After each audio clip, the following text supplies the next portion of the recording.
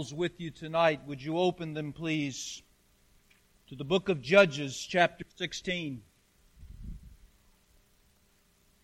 Judges chapter 16, verse 19. On Sunday night, we're in a sermon series entitled, Hope or Help for the Hurting. Hope and help for the hurting. We live in a world where people are hurting. Hurts have many different names. They come in many different sizes and shapes and slants. But hurt is hurt. And tonight, some of you are hurting. If you're not hurting, don't you fret. Your time will come. And what we're looking at in this sermon series is some of the specific hurts of life and how the answer is found in the Lord Jesus Christ, the living Word. How the answer is found in the Holy Bible, the written Word. And by the way, if you love Jesus, you'll love the Bible. And if you love the Bible, you'll love Jesus. They're the flip side of the same coin. You can't say I love one and I don't like the other. Or I like the other, but I don't want this one. They go together. And tonight we're looking at hope and help for those who have sinned. Judges 16, verse 19. And Delilah made Samson sleep upon her knees. And she called for a man, and she called for him to shave off the 7 locks of Samson's hair that was on his head. And she began to afflict him, and his strength went from him. When it comes to sin, we are prone to overestimate God's patience toward it. When it comes to sin, we have a tendency to underestimate the tragic consequences of it. That is true of you. It is true of me. It was true of Samson. Samson never realized that sin is like a boomerang. You can throw it in pleasure, but it will return to you in pain. Great pain. Samson never believed that sin is like a fire. You can play with it and play with it and play with it, but one day it is going to burn you, and severely will be the burn. Samson never figured out that sin is like jumping off a 10-story building. The ride downward is fun, but the landing is shattering. Very shattering. Whatever happiness you get out of sin, you will get 10-fold sadness in return. Tonight we're going to just briefly look at the story of Samson, a story that most of you are well versed in. The story of Samson is a very sad story. It's a very shocking story. It's a very sorrowful story. But let's look at some details so you'll kind of get a feel for who he was. Samson was the firstborn and the only born of a childless couple who desperately wanted a son. They prayed and they prayed and they prayed. And when we pray, God pays attention. Call upon the Lord and He will answer you. The effectual fervent prayer of a righteous man availeth much. This was a praying couple and they wanted a baby. They wanted a boy. They wanted a son to carry on the family name, the legacy. And God in His grace and mercy gave them a son. His name would be Samson. And he would be set apart as a Nazarite. What is a Nazarite, Pastor? The word Nazarite means someone who has been selected by God. Most Nazarites were men who took vows for a short period of time that they would sanctify themselves for God's service. Samson was a Nazarite for life. All of his days he would be committed to sanctifying himself to serve God for the plan and purpose that God had for his life. To be a Nazarite meant three things. Number one, you could never cut your hair. Your hair was never to be touched by a razor or by clippers. Your hair was never cut. Secondly, you could never touch anything dead. You could not touch the carcass of a dead animal. You could not touch the body of a dead person. Thirdly, you could not drink alcohol. No alcoholic beverage could ever touch your lips, much less go inside of your stomach. These were outward sanctifications, admittedly. But they were to be a reflection of an inward sanctification that you belong to God. God had a plan and purpose for your life, and you were preparing yourself to fulfill it. As I said earlier, most of these Nazarite vows, most of these things that I just mentioned to you were only for a short period of time. But for Samson, it was to be all of his life. Samson also had supernatural strength. He was the first Superman, if you will. The Bible says he killed Philistines, the enemies of the Israelites, by himself by the thousands. Whew.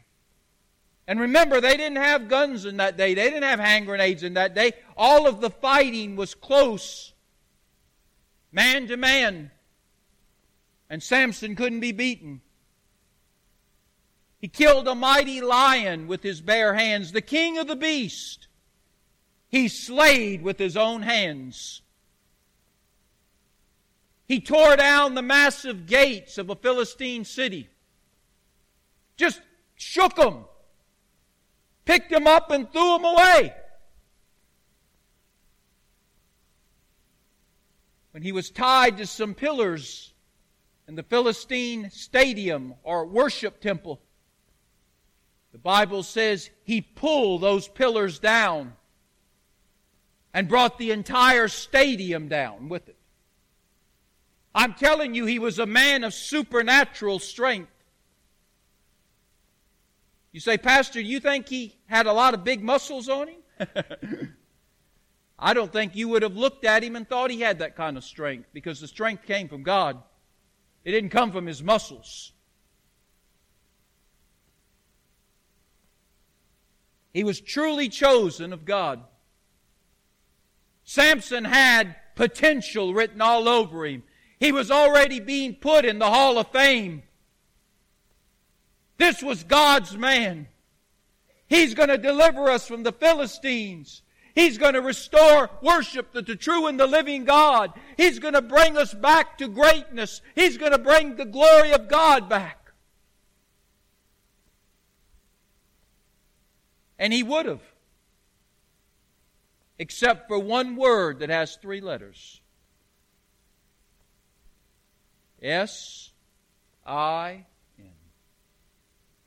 Sin. Samson allowed sin to get into his life. It started small, as all sin does. But sin is like a snowball going downhill. If you don't do something in the early stages, it just keeps getting what? Bigger and bigger and bigger, as faster and faster it goes down the hill. In Judges 14, verses 8 and 9, I want you to notice what he did. Now, you may not think it's a big deal. People who sin never do think sin is a big deal. But this is a big deal. Notice in Judges 14, verses 8 and 9. After a time, he returned to take her. This is speaking of Samson. And he turned aside to see the carcass of the lion. And behold, there was a swarm of bees and honey that were in the carcass of the lion. And he took thereof in his hands and went on eating. Are you listening to what he did? he took therein in his hands and went on eating, and came to his father and mother, and he gave them, and they eat as well. But he did not tell them that he had taken the honey out of the what? The carcass of the lion. Now remember, he was a Nazarite. Remember what he sanctified himself to be and to do. He said, I will never touch the body or the carcass of a dead animal or person. And yet he does this. And I'm sure he justified it. I'm sure he said, listen, that's good honey. And I'm going to take some home and share it with Mom and Dad. But that's what he did. And then if you look at verse 10, we see that he probably did something else. Although it's not overtly stated, I think it's subtly hinted. So his father went down to the woman, and Samson made there a feast. For so used the young men to do. Pay attention to that phrase, so used the young men to do. Samson is getting ready to marry a Philistine girl. You say, Pastor, I thought believers are only supposed to marry believers. You're exactly right. But he chose to disobey the word of God. He's an Israelite. He's a man of God. He's chosen a Philistine, a pagan who is not a woman of God. He has fallen in love with her. He is now entering into a relationship with her called marriage. And in that day, the Philistines would have a huge banquet, a huge party for those that were getting married. There's no Israelites at this party, this feast, just Philistines. And it says here, he did as the custom was.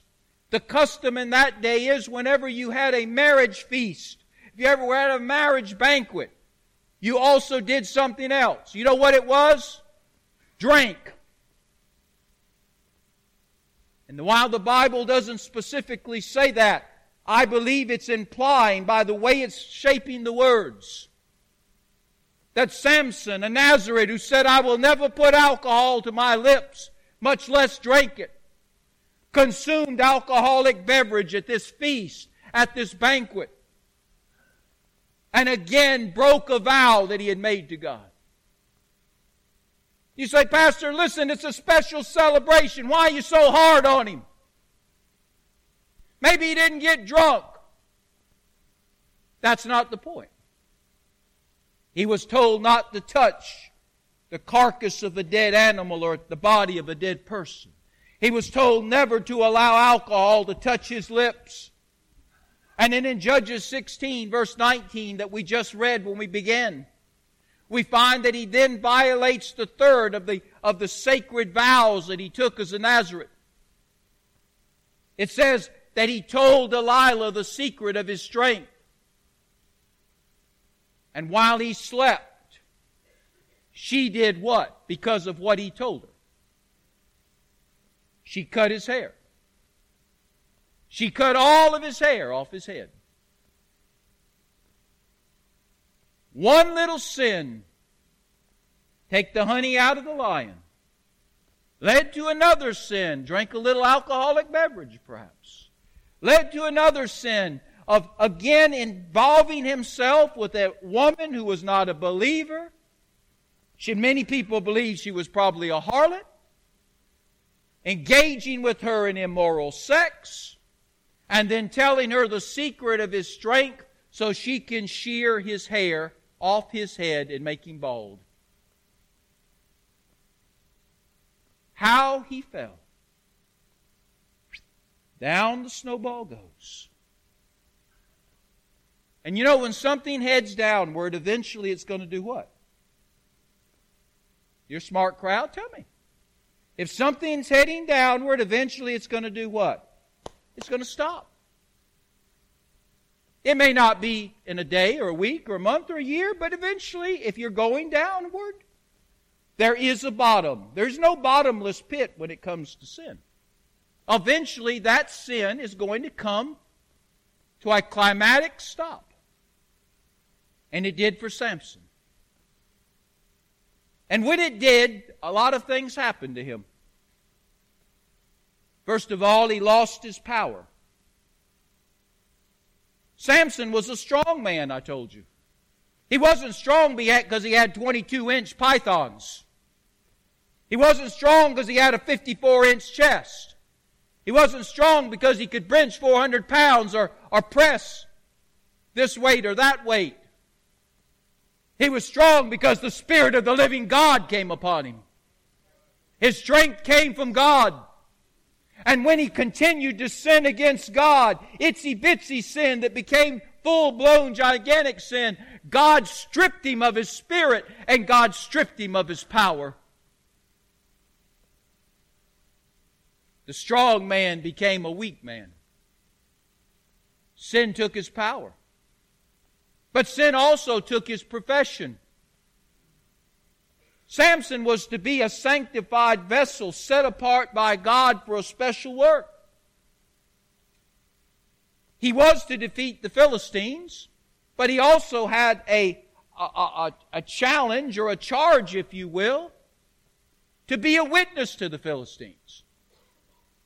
To show them that the God of heaven is superior to the gods of the Philistines. And so while he was defeating them, he was also to be a witness to them. But he lost his witness. He squandered it. He shattered it. How can you witness to someone if you're doing worse than they do? He lost his profession, his witness. He lost his power, his strength. He lost his potential. I told you in the beginning of this message, he had Hall of Fame written all over him. Hall of Fame. Cooperstown, New York, Canton, Ohio, Cleveland, Ohio. God's Hall of Fame in heaven already had the name plaque up.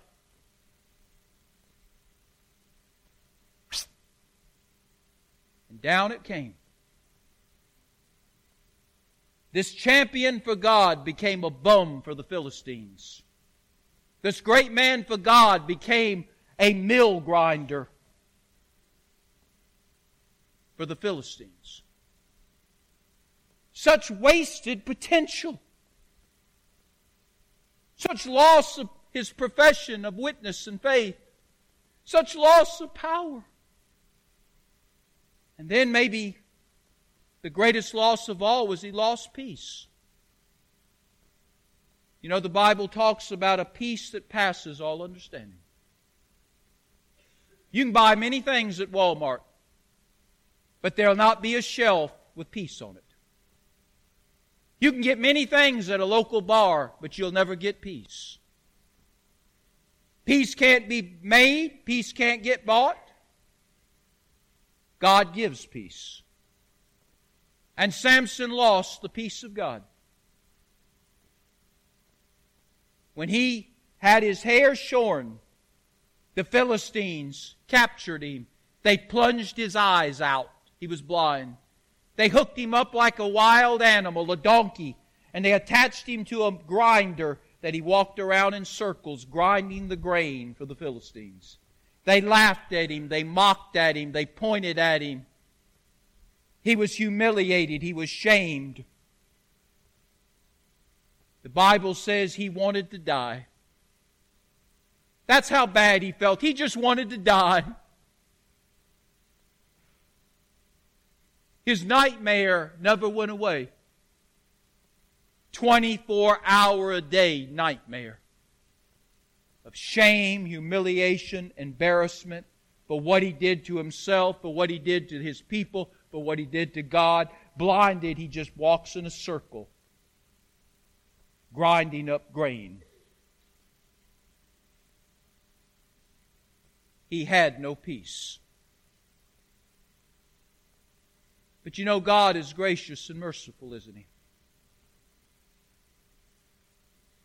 God is gracious and God is merciful. And you know, God gave Samson another chance. Our God is a God of a second chance. 10,000 second chances. And He offers Samson a second chance. A blinded Samson, a humiliated, shamed, embarrassed Samson, a Samson that is no better than an animal, a donkey, a mule, laboring for the Philistines. He offers him a second chance. And the Bible says in Judges chapter 16, verse 28, Samson takes advantage of it. And Samson calls unto the Lord. Whosoever calls upon the Lord, God will what? God will hear them. God will answer them. Samson calls to the Lord. And he says, O Lord God, O Lord God, my God, remember me. Lord, don't forget me. Remember me again. I pray to you, strengthen me. And I pray that only one more time, God, you might restore my strength that I might avenge the Philistines for what they have done. Wow. I can almost imagine that blinded man, broken down, pushing that grinder, stopping, and taking those blinded eyes and looking up into heaven and crying to God. I can imagine the Philistines that were watching him laughed at him and mocked at him. Maybe they hit him with whips, I don't know. But he said, remember me. Remember me one more time, God. And God did. And God gave him his strength back. And with that strength, he would position himself between two pillars with the help of a Philistine who didn't know what he was telling him to do. And with that strength, he would push down the structures that held that massive stadium upright. And that whole stadium would collapse. Samson, I guess, in many ways, took his own life. But he got right with God. And God used him. Not as great as he could have been for God, but God used him. You say, well, Pastor, what about the Hall of Fame? Glad you asked that question. When we get to heaven, we'll take a tour of God's Hall of Fame, won't we? I hope you'll see your name there, by the way. Because there will be some surprises when we walk through there and see names that we thought should be there, but they're not. But names that we never thought would be there will be there. And as we tour and we look at all of these great men and women of God, many of them unknown on earth, but in heaven their names acclaimed. According to Hebrews 11, verse 32, we'll find Samson there. Now, why do I tell you this story? I mean, why does the Bible have this story? Just to fill the pages out? Am I just telling you this story because I need something to preach tonight? Oh, no. I'm telling you this story because maybe you have sinned. Maybe you have sinned. And maybe that sin right now is hidden. It's private. Nobody knows. And right now you're having fun. You're having pleasure. You're having the time of your life. Because remember, sin does bring pleasure. I'm not going to tell you sin isn't fun. It's pleasurable. For a what? A short season. And then the snowball eventually hits the bottom. And what was done in the dark comes to the light. So maybe you've sinned. I don't know what kind of sin you've done. You do. And maybe you've been pretty clever. You've hid it. You've made it private. Nobody knows. You're pretty slick. You're pretty clever. But it's there. And nobody knows but you.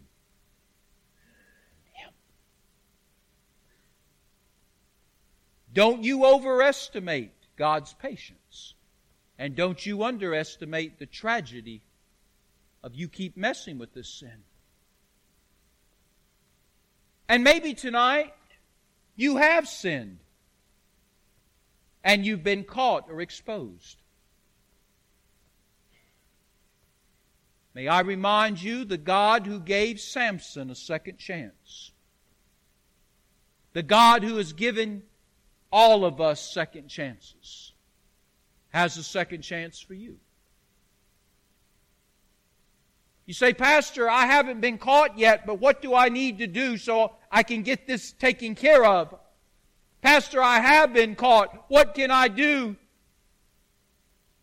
The same thing for both of you. Confess, repent, and carry on. In the Rose Bowl game of 1929, a University of Southern California player picked up a fumble and began to run with it toward the goal line. The only problem as he ran toward the goal line is he got mixed up and he was running toward the wrong goal line.